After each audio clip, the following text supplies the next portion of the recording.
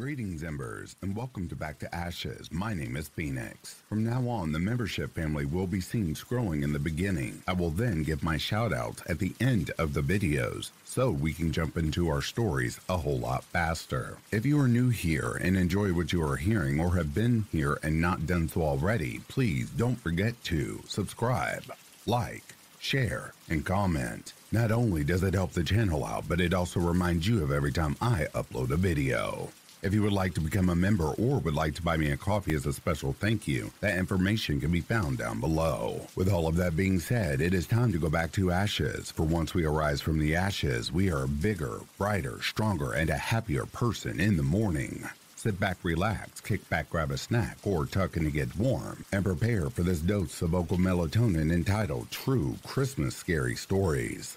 Right after this intro, an ad will play. I'll read the first story an ad will play, and after that there will be no more ads within this video.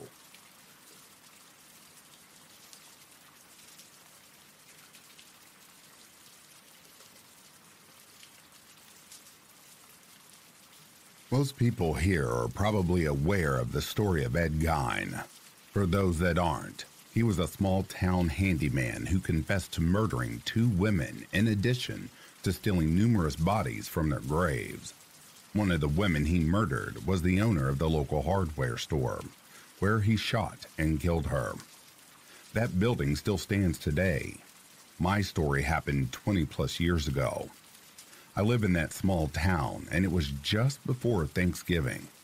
I had already started decorating my place for Christmas, and I needed to replace some of the lights, so I just made a quick trip to the hardware store for a couple of boxes.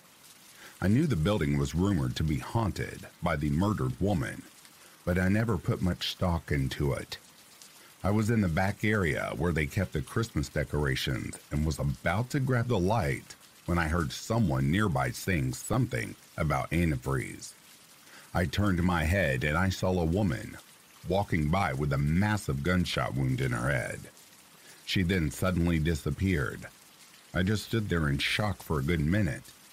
When I finally made my way to the front of the store to pay for the lights, the guy behind the counter took one look at my face and simply said, "You saw her too, didn't you?" From that moment on, I shop elsewhere or order all of my Christmas stuff online.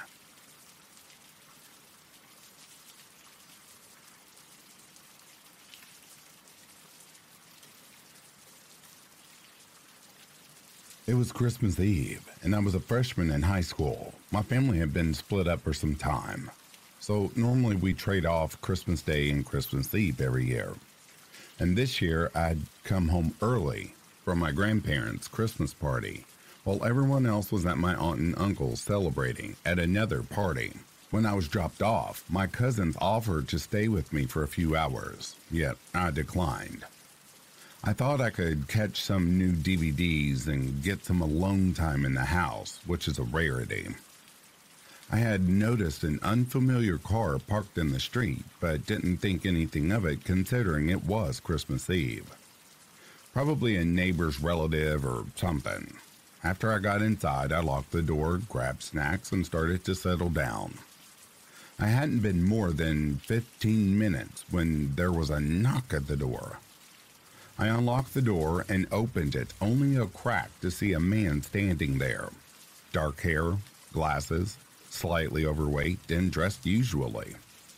He didn't look like much of a threat, but my stomach dropped. He asked, "I was wondering about the car outside. Is it for sale?" I told him I didn't think so. "Is there someone here I can talk to about it?" I said, and quite stupidly I might add, "No, you can come back another time," and shut the door and turned the lock as fast as I could. He reached for the handle immediately and started pounding on the door. I heard a string of profanities and the pounding stopped. Terrified, I was crawling on the floor to the phone, hoping he wouldn't be able to see me through our windows. Then I heard the noises. Our house had an open garage door, and it led through to the laundry room, where the door lock was broken and no one had bothered to fix it. Just then I heard a man yell, and I saw the man through the window run to his car and drive off, My uncle had got him just in time and scared the man off. Who knows what would have happened if he hadn't made it home in time. Sadly, we didn't get the plate number and nothing ever came of it, but I'll never be home alone again on a holiday.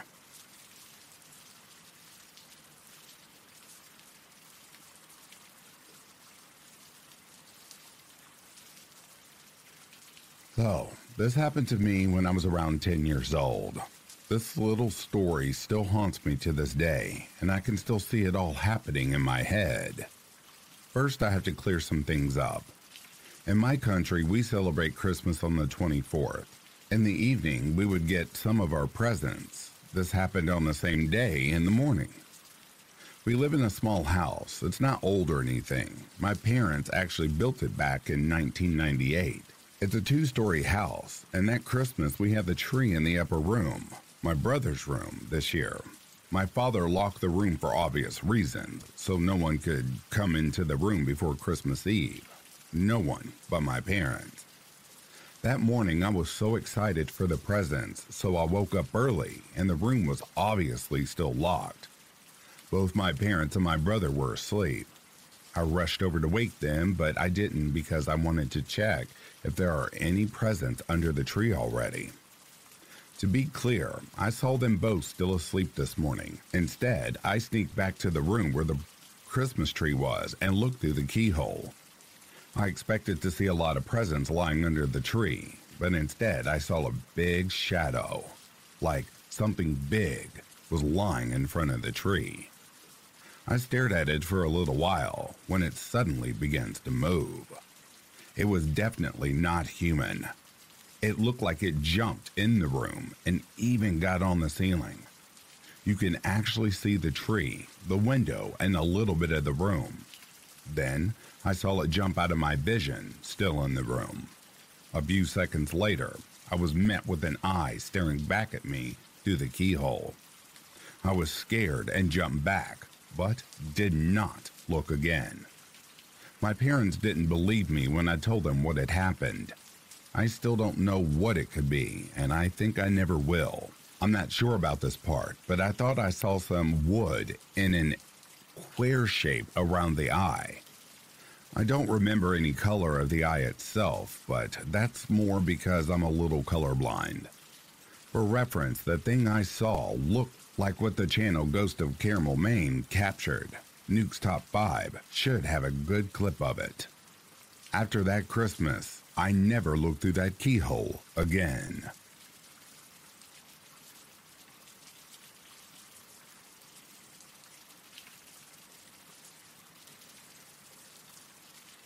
This is actually my mom's story and will be told from her personal account, meaning first view through my mother's eyes.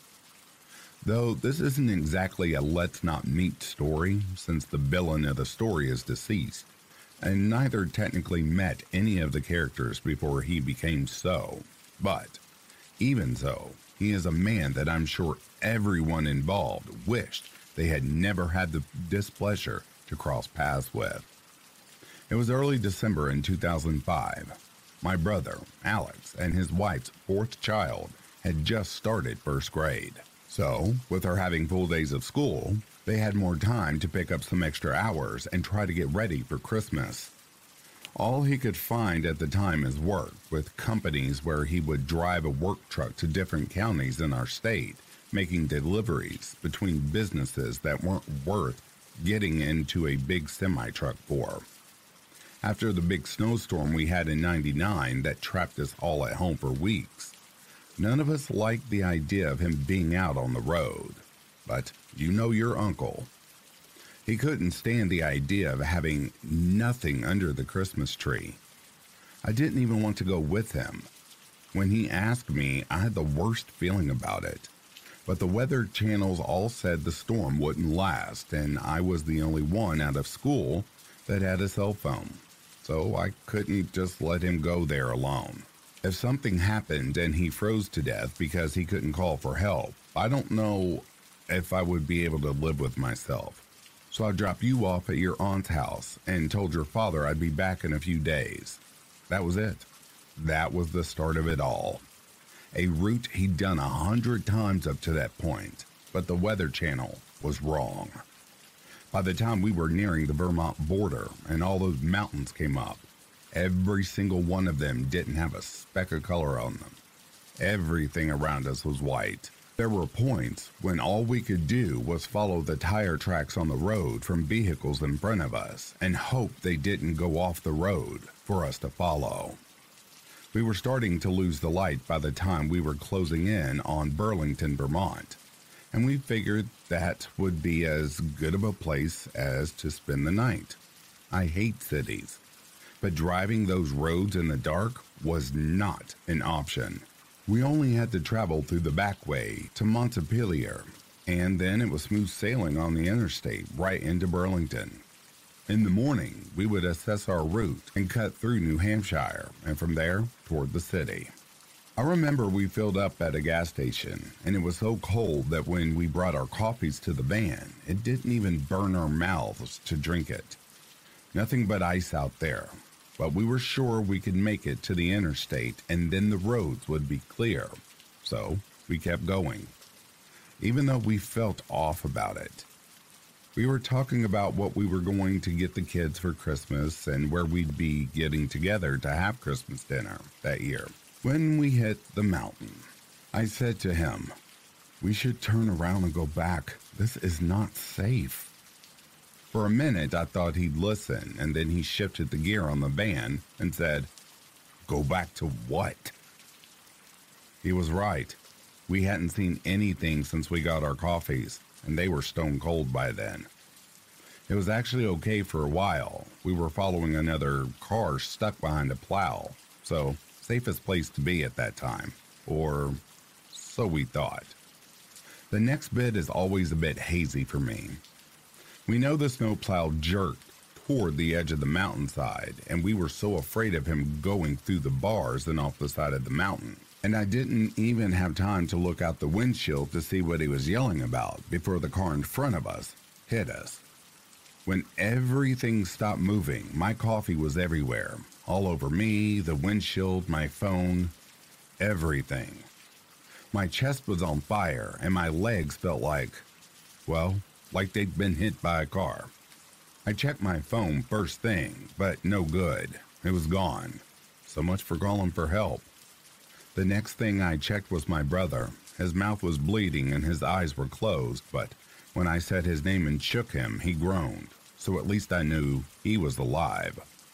All I could see in front of us was ice and rock, so I had no idea what the other driver's states were. But I had to get to a phone and get help. So I told him to stay put, and I got out of the car. Well, of course, he didn't listen to me, because he never does. So before I could even register what I was looking at, he was behind me calling my name and telling me not to leave him. In front of us was this large work truck, and flat as a pancake, right in the front of it, was the car in front of us. I didn't move. They had to have been dead. No one could have survived that. But Alex ran the best he could, holding his chest and stumbling around the car and pried open the passenger side door to the truck. I finally snapped out of my daze when he told me to stay away from the truck, and my heart sank. Was everyone dead? Were we the only ones who survived?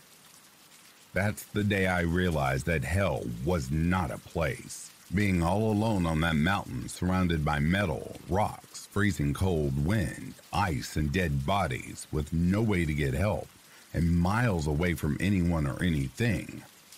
That was the worst feeling I've ever experienced. There was another vehicle that wasn't there, though someone who might be alive. The snowplow was gone. There was a big dent in the guardrail, and we couldn't see him, so he left us to go get help. What else could we think? No one that's not pure evil could see what we saw and not stay to help unless they knew they needed to get to the police. I was about to mention the snowplow when he finally got the door open, only to find himself up to his ankles in trash. He didn't hesitate though. He was going for the radio and climbed into the truck where I couldn't see him. I panicked. Even him just out of sight, I couldn't stand being alone up there, so I ran to the truck, despite knowing what I'd find. But I had to stop before I got to the door anyway. It smelled like a brewery mixed with pennies. I knew that smell. Enough alcoholics are in my family to know that smell. Alex cursed and tumbled back out of the truck, and I went to him to help him up, trying to ignore the fresh blood on his clothes. And the ever stronger smell of alcohol and blood filling my nose coming from the now open door. "Radio's dead. Thing won't even start," he snarled, gripping his chest in pain. I started to tell him my thoughts on the plow when we heard a horrible scream that made us both flinch away from the panic behind it. I practically dropped Alex to the ground, racing back around to the front of the truck to the car. And inside was a young girl. She was beautiful. Brown hair with blonde highlights, a Lilo and Stitch t-shirt, and the most beautiful blue eyes I'd ever seen that were filled with tears and terror. She was confused and screaming in between words, reaching out to me, and I grabbed her hand. Alex, in a rush to go get me and get me away from the scene, crashed into me, and she cried out when my hands were pulled from hers. But I was right back to the window in seconds with her, pushing him off of me. "We'll get you out, honey, I promise." I turned to Alex as he tugged on me again. He had to have some sort of idea, right? He could get her. One door was already pried open. We could do another. But his eyes were gigantic when he looked at me, and he wouldn't say a word. Coming from a guy who has never shut up since the day he was born, I met his eyes. Then followed where he led my gaze to, and a fresh set of tears sprung on me all over again. Right underneath the feet of Stitch on her shirt and a bit of her stomach that was showing with how she was sitting, there was solid metal. The rest of her couldn't even be seen. She didn't seem to understand what happened to make me react like that, and started panicking when she followed our eyes, realizing what we did. She began panicking all over again, begging us to tell her where her legs were.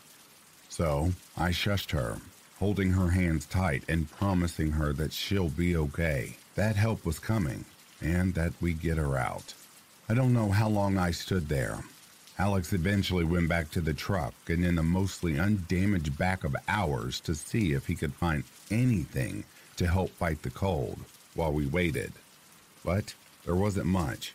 He even searched the area and the trash that fell out of the drunk man's truck, but no luck there either. I gave her my jacket after we put on every piece of clothing that we brought with us for the trip. She was getting cold though, and her voice was getting weaker, more quiet. It was completely dark by then. All we could see was what the snow led us, and our flashlights that would run out of battery eventually. Alex tried to convince me to get back into our vehicle, to get out of the wind, but I just couldn't leave her. When I looked into her eyes, all I could see was you, when you got that age, one day. She wasn't even 20 yet, trying to get home for Christmas. She told me about her family, about college, and her life up to that point, and her asshole of a boyfriend that was supposed to come with her but canceled at the last minute to spend the holidays with his friends instead. She decided before the end that it was a good thing, though. She said he was a good man and he didn't deserve to die like this, too.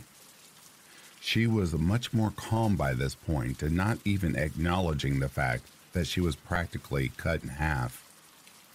I think deep down she knew she wasn't going home and needed someone to listen to her as she tried to make sense of how this could be her life now that was coming to an end. She kept mentioning how cold it was getting, but as soon as Alex noticed me removing my layers of clothing to give to her, he scolded me, demanding that I keep us bundled up as possible. He told me that she was already dead and we're the ones who needed the warmth, not her. I knew he was right, but I cursed him anyway, shoving him away from her. Even if she too knew he was right, he didn't need to say that in front of her. She had even grown quiet after some time, us giving her other assurances that everything will be okay instead of the conversation before. By that time, I was struggling against the cold, even with Alex hugging me, trying to keep the wind on his back and off of me, when we heard sirens in the distance. My brother and I looked at each other without even saying anything or showing any emotion. He staggered and limped as fast as he could toward them, holding the flashlight over his head and waving it. He couldn't yell without devolving into coughs and spitting up more blood, but gritting his teeth against the pain, hand on his chest, he waved the light all over the road towards the sirens, eventually seeing the lights of police, firefighters, and ambulances. I told her that they were coming, that they would help her, and this was all over. But she didn't react. She gave me a sad smile, and it broke my heart into a million pieces. I knew that she knew by then that she wasn't going to make it, but seeing the acceptance mixed in with the fear on her face and hearing how thankful she was that I was with her and how lucky my daughter was to have her in my life was more than I could take. I let go of her hand and did what my brother couldn't.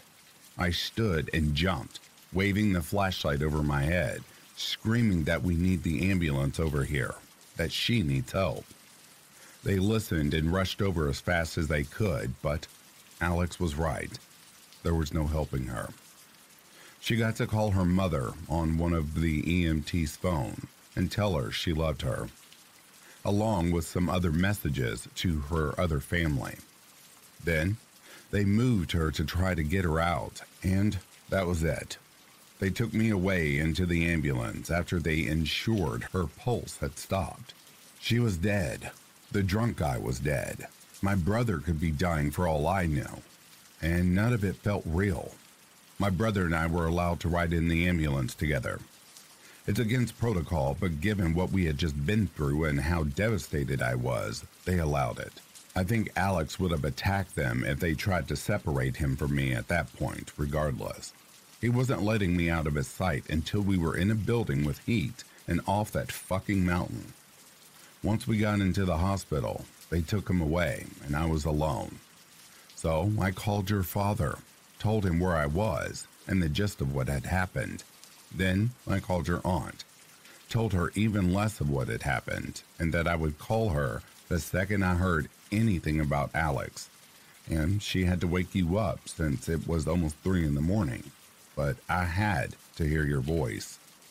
Now it's 2021, and when it's cold outside, my skin burns as if it's being stabbed by heated needles. Alex had so much blood in his lung by the time that they came that he still has problems with breathing. We both had broken ribs that healed, and the surgery I had to get later on my legs went fine. It's 2021, and we're alive. We got to come home and have Christmas and all the Christmases since then, and I saw you grow up to be the age of that poor girl and then surpass her. I never went to her funeral or met with her family. I've always regretted that. These days, I don't even remember her voice, her family's name. I don't even remember what school she went to or where exactly her boyfriend went for Christmas instead of going home with her. I don't remember how her hands felt or the smell of her shampoo in her hair. Hell, most of the time it doesn't even feel like she was a real person, like it was a horrible dream or something that happened to someone else. But that smile she gave me at the end, how she knew it was over, but was too scared to actually say it. How one of her last acts was to reassure me that she knew that she was going to die and that it was going to be okay.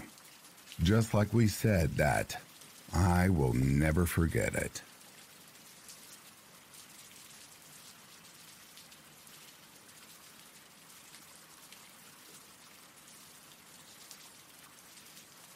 This is a mildly scary story, comparatively, but it probably is the closest I've been to being robbed or what I assume was going to end much, much worse.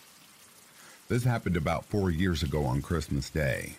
I had spent the morning at my mother's house and then got in the car with my on and off again boyfriend at the time.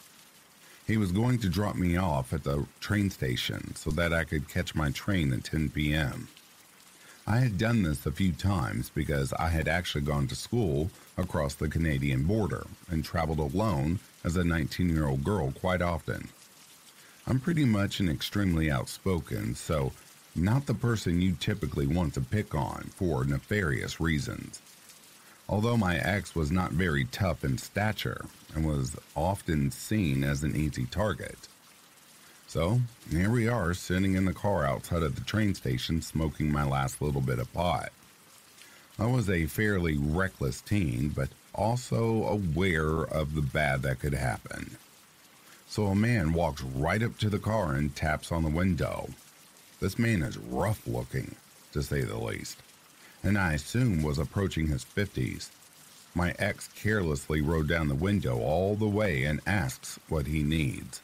The man explains that his car had run out of gas and he was in need of some help because he had no phone or no money. He said his wife was in the car and she was pregnant and they just needed to get home.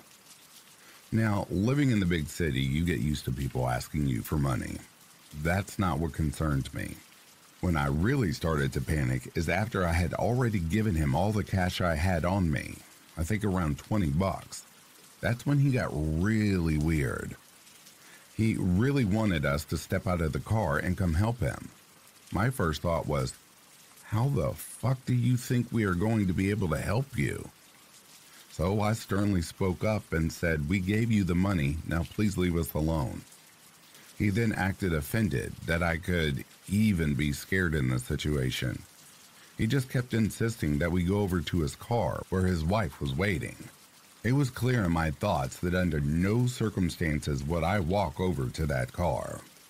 Now I was starting to get angry, as he started to spew off some bullshit about him being a war veteran and for us to not worry about it. He started saying some random-ass numbers as if they would matter to us at all. He then proceeded to grab my ex's wrist and explain to him how he could break it in one move. At this point, I said something to the effect of, leave us alone right fucking now.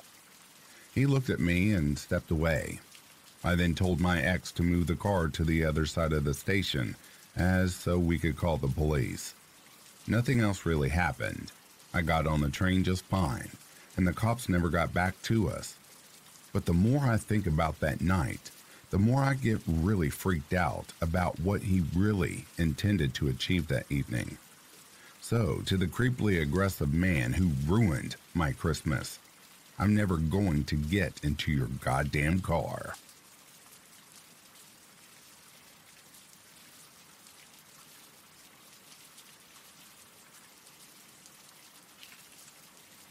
The story happened in early December of 2018.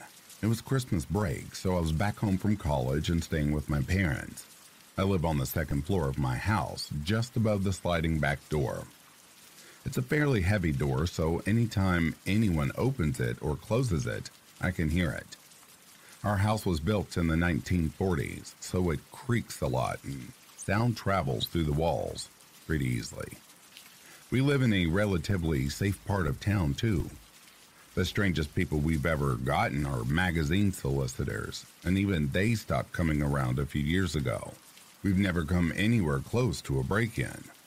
Admittedly, I'd gotten into the bad habit of smoking weed out of my bedroom window after my parents went to bed. Most nights by midnight. I had my window open anywhere from 30 minutes to 2 hours. It depended on how tired I was, really, how cold it was outside, etc. I would leave it open to air out the room while I watched Netflix or listen to music. I always listened to whatever I was watching through one headphone. This way, I had an open ear to hear if anyone got up or started walking in the hallway. That night, I had gone through my routine and was laying in bed watching YouTube when the alarm to our house went off. It was the blaring to all hell alarm, so the entire house was up and ready to go. My primary concern, which I realize is ridiculous, was not that someone might be breaking into our house. It was that my parents might smell the residual weed smell in my room. My dad poked his head through the door to make sure he knew where I was before he scoped the downstairs and turned off the alarm. When he knew I was okay, he asked me to go into his room with my mom. I didn't think he noticed that my room's window was open. After he cleared the downstairs, he did a sweep of the front and backyard to make sure nobody was hiding in the shadows. He's pretty paranoid about most things, but honestly, I appreciate his thoroughness. He came back up, told us that he didn't find anything, and we all went back to bed. I went back to my room and debated whether or not I should close my window. Stupidly, I decided not to. I figured my dad had swept the yard, so it was fine. Plus, my parents were awake and would probably freak out if they heard my window sliding closed. I decided to wait a bit and let them get a little less conscious before making my window-related noise. About 15 minutes later, just as I was about to get up and close my window, the alarm goes off again. My dad rushes downstairs to turn it off just as I slide my window closed and push both locks back in its place. A few minutes pass and my dad comes knocking on my door. I open it and he tells me, "Hey, I think it's just the wind. Don't worry about the alarm." It had been a pretty windy night, 20 to 30 mile per hour winds, and the door had a little give in its locking mechanism. It could be pulled half an inch before you felt the lock, so we both decided to write it off for the time being. The next morning, my dad decides to check the alarm systems app on his phone. To our horror, it showed the door being opened and closed 14 times before the alarm triggered the first time. Like I said before, it's a heavy door. We've had winter nights and never had the alarm triggered or seen the sensor opened and closed 14 times. My dad was telling our next door neighbor about what had happened the night before, trying to figure out if it would actually could have been the wind. Our neighbor told us that, in fact, he caught someone briefly entering his backyard on a security camera. He told us he'd probably freak out once he saw the camera and move onto our house. Just imagining whoever it was standing at the back door, right below my open window, triggering the alarm, hiding somewhere and probably watching my dad scoop out the backyard, and then doing it all while I laid oblivious in my bed, was enough for me to stop my midnight smoke sessions entirely. After this, we had a series of weird events happen at midnight. The next night, a woman rang our doorbell at the stroke of midnight, literally, and gave my dad his wallet, which he hadn't realized had been missing. A few nights later, the alarm triggered at the back door again, and then on Christmas Eve. I was home alone while my family was at the midnight church service, and the alarm triggered twice, back to back, in a disturbingly similar time span as it had the first night. That time, I didn't bother asking which door had been triggered. I didn't want to know. I took away a fairly simple life lesson. Lock your doors, lock your windows, and set your house alarm, even if you think you're safe.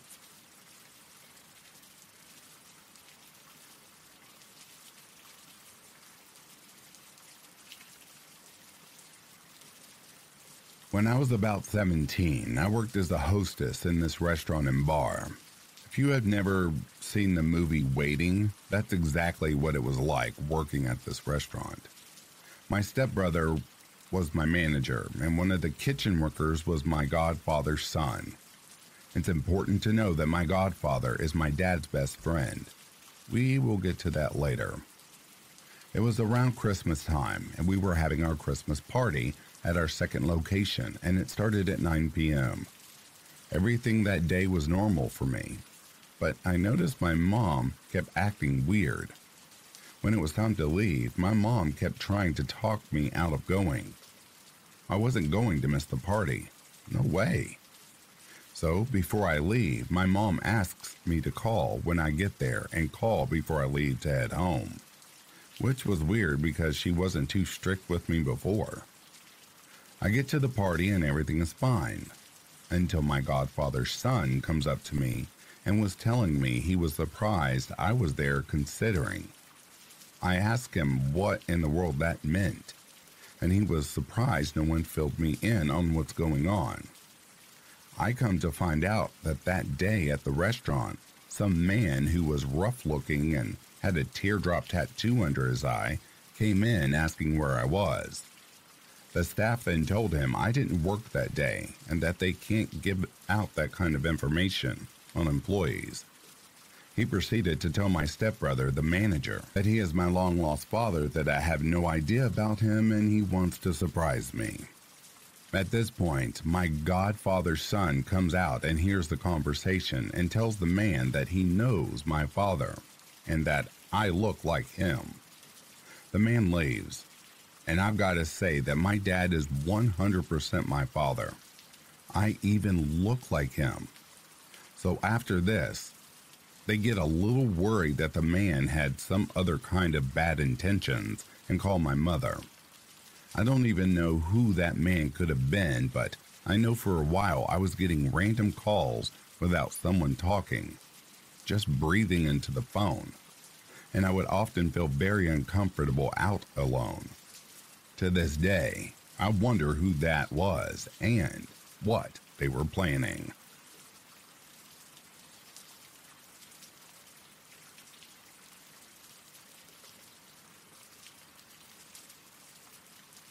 It was the evening on Christmas Day, around 2012.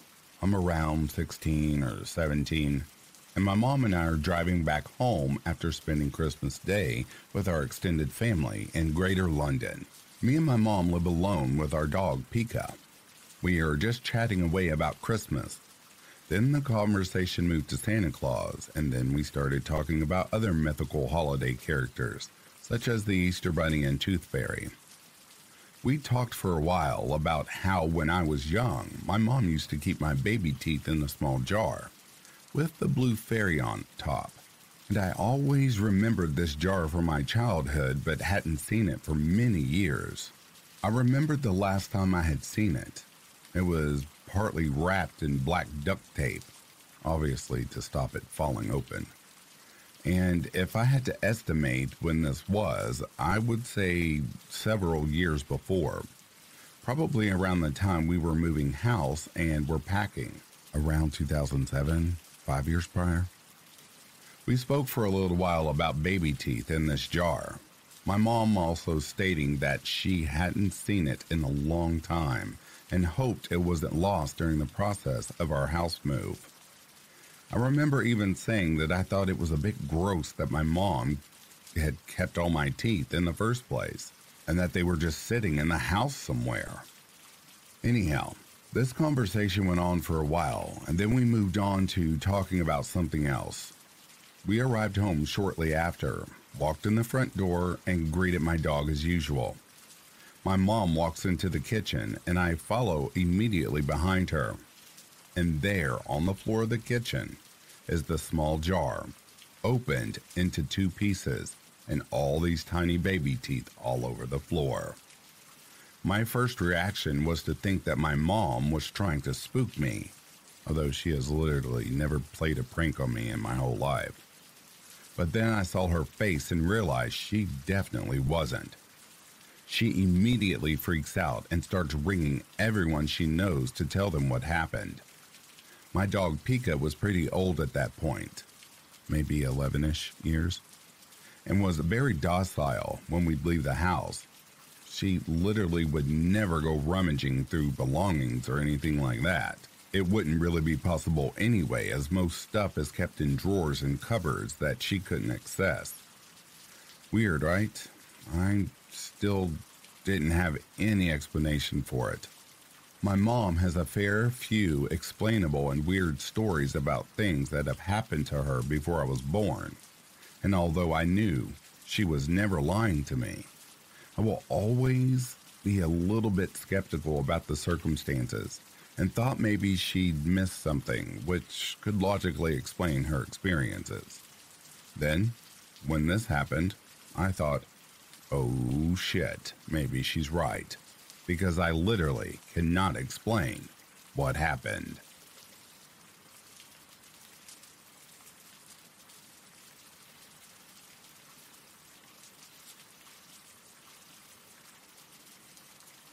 This happened when I was 13. I'm a girl, by the way. And in the 8th grade, and the middle school I went to was about a 15-minute walk, so not very far. For context, my older brother and I grew up in East LA, in a house that had a metal gate, and both the front and back doors had a black metal screen door and then the wooden door. During the day, we would always leave the wooden door open and have the black metal door locked and closed. Except for this day. That day I came home from school and had about an hour before anyone else would be home. I was really thirsty, so I rushed inside, grabbed a drink, and sat down at the kitchen table, which was about 10 feet away from the front door. I heard the metal gate open and was surprised, as no one should have been coming home that early. I got up to see who it was, and I saw an older man, probably in his 60s. He had short white hair and a long white beard. He was wearing an AC/DC t-shirt, torn jeans, and sunglasses. I remember thinking he looked a lot like Santa Claus, but the dirty and creepy version. He knocked on the metal screen door and asked if my parents were home. I was a dumb kid and said they weren't. He got a smile on his face and said that he collected donations for needy children. I said, sorry, but I don't have any money. He said sometimes children donated old toys. I said I didn't have any old toys to donate. He insisted that I must have some toys I didn't want anymore. He was beginning to creep me out, and I noticed I hadn't locked the door when I came inside. I tried to keep my cool as I slowly but carefully locked the door. I kept him talking so he wouldn't notice. A minute or two later, he wouldn't leave, so I decided I would pretend to check for toys and then say I didn't have any, so he would hopefully leave me the hell alone. I told him I would go and check, and as I turned and took a few steps down the hallway, I clearly heard him yank at the door trying to open it. I didn't want him to know I had heard, so I kept walking down the hall and into my room. I didn't have a cell phone, and the only phone in the house was in the kitchen. I thought about what to do and decided to stick with my plan. After about 2 or 3 minutes, I walked out hoping he had left. Nope. Creepy Santa Man was still there. I told him sorry, but I couldn't find anything. He sighed and said all right, he would check another time. He left and walked across the street. I watched from the kitchen window, peeking through the blinds, as he just stood there staring at my house for about 45 minutes. My brother and a few of his friends finally came walking down the street. As my brother came inside and his friends kept walking down the street, the man walked around the corner and disappeared. I told my brother what had happened, and he walked outside to look, but Creepy Santa Man was long gone. When my mom came home, we told her what had happened, and she called the police. But they said to call back if he showed up again. Thankfully, he never did.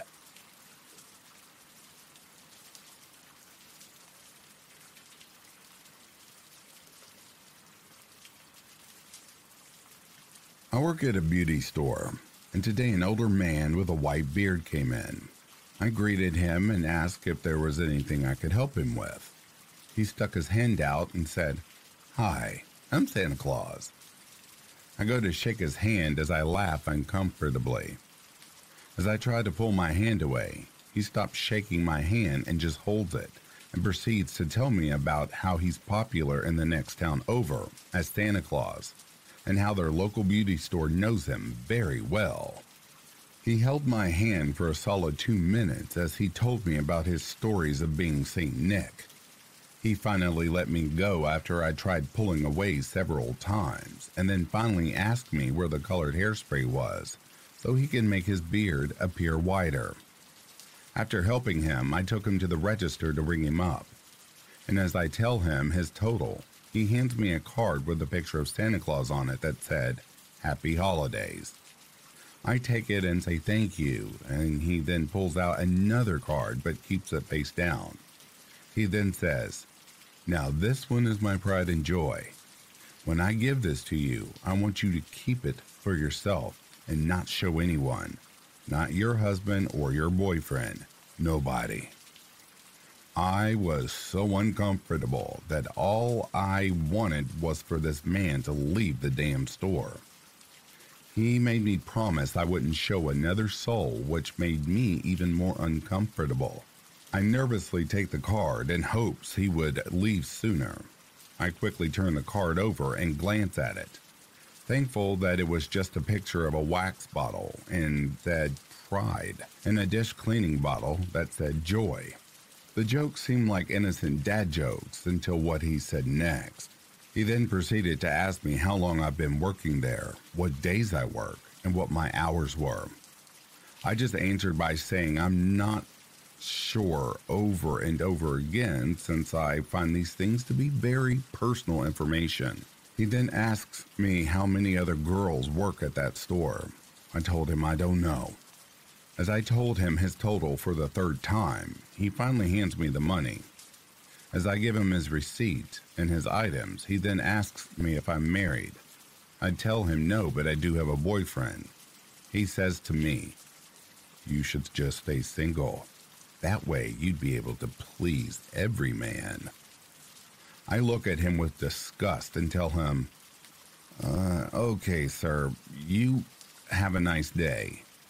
And then he looks me in the eyes and says to me, "You stay safe out there, and I'm serious." And then walks out the door. Dear Mr. Santa Claus, the only person I need to stay safe from is you. I hope you don't come back in my store again.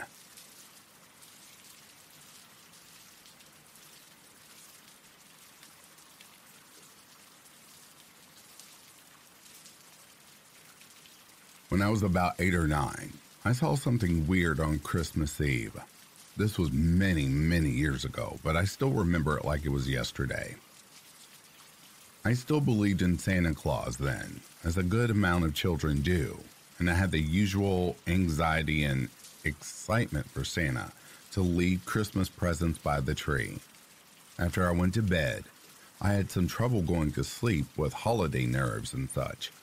I had finally drifted off when I woke up to the sound of soft footprints somewhere in my room. I automatically assumed it was Santa Claus, and I was scared to see him for fear he might leave or his magic will fail. I opened one eye just barely and saw this black figure standing over my bed staring at me.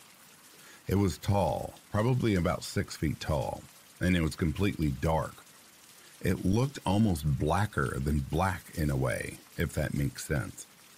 I couldn't see any eyes, a mouth, or a nose on it, but I could clearly see the outline of a head, arms, body, and legs.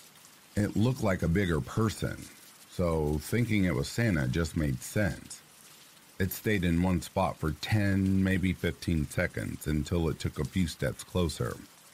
It leaned in a little more, still a few feet away from me, and then stood there for 10 or 15 more seconds.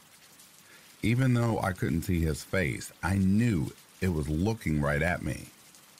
It's just that weird feeling you get when you know you're being watched or looked at. I closed my eyes again and waited for a few minutes. When I looked back out, it was gone. I live in a pretty old house at the time, so the doors and floorboards were squeaky and loud. I heard the footsteps, but I never heard the door open. I never saw this figure again, though I've had some other spooky experiences in this house. I asked my mom if she had heard Santa when he came into my room last night, and she looked confused for a second. Then she played along and just assumed I was lying. I know this wasn't a person, and I know this wasn't a dream. I also know that spirits and entities are often attracted to lots of excitement and energy, so Christmas would be a perfect time for a ghost to pass through.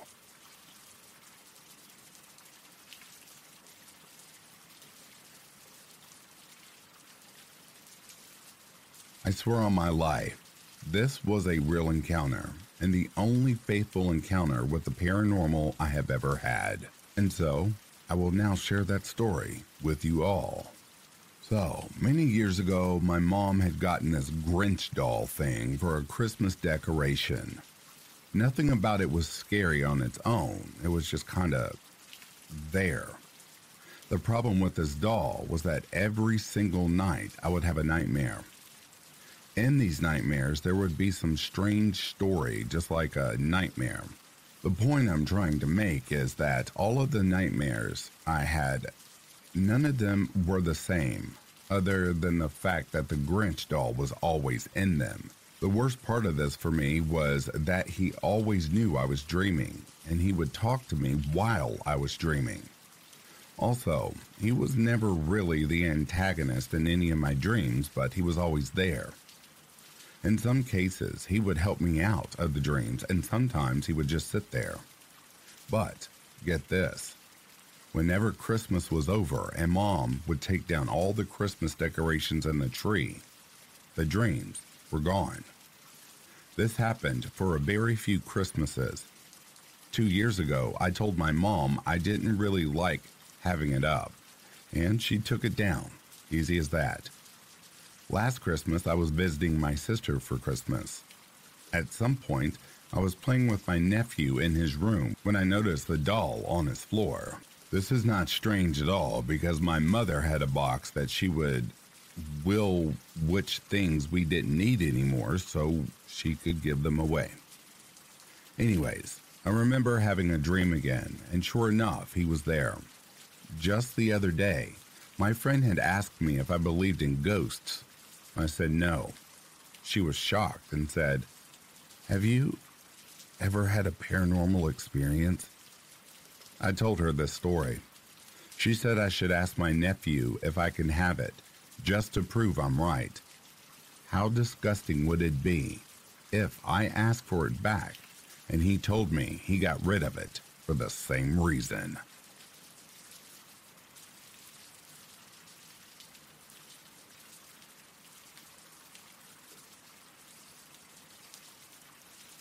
And that, dear listeners, is going to bring a close to these true Christmas scary stories. If you are sleeping, I hope Slumberland is treating you comfortably. If you're awake, I hope you've enjoyed this collection. Until next time, please take care of yourselves. I'd like to give a credit and a shout out to the reform members of the channel. Howler's mom, Tina Mead, 7, Les Crispin, Tammy Slayton, CAG, Denise S., Samantha Place, Stephanie McLaren, Corpse Lover, Normie DW, Christy Elias, Cindy Cleveland, and Patty's niece. I hope you all have yourselves a good morning, a good afternoon, or a good evening. Peace, love, and light to you all.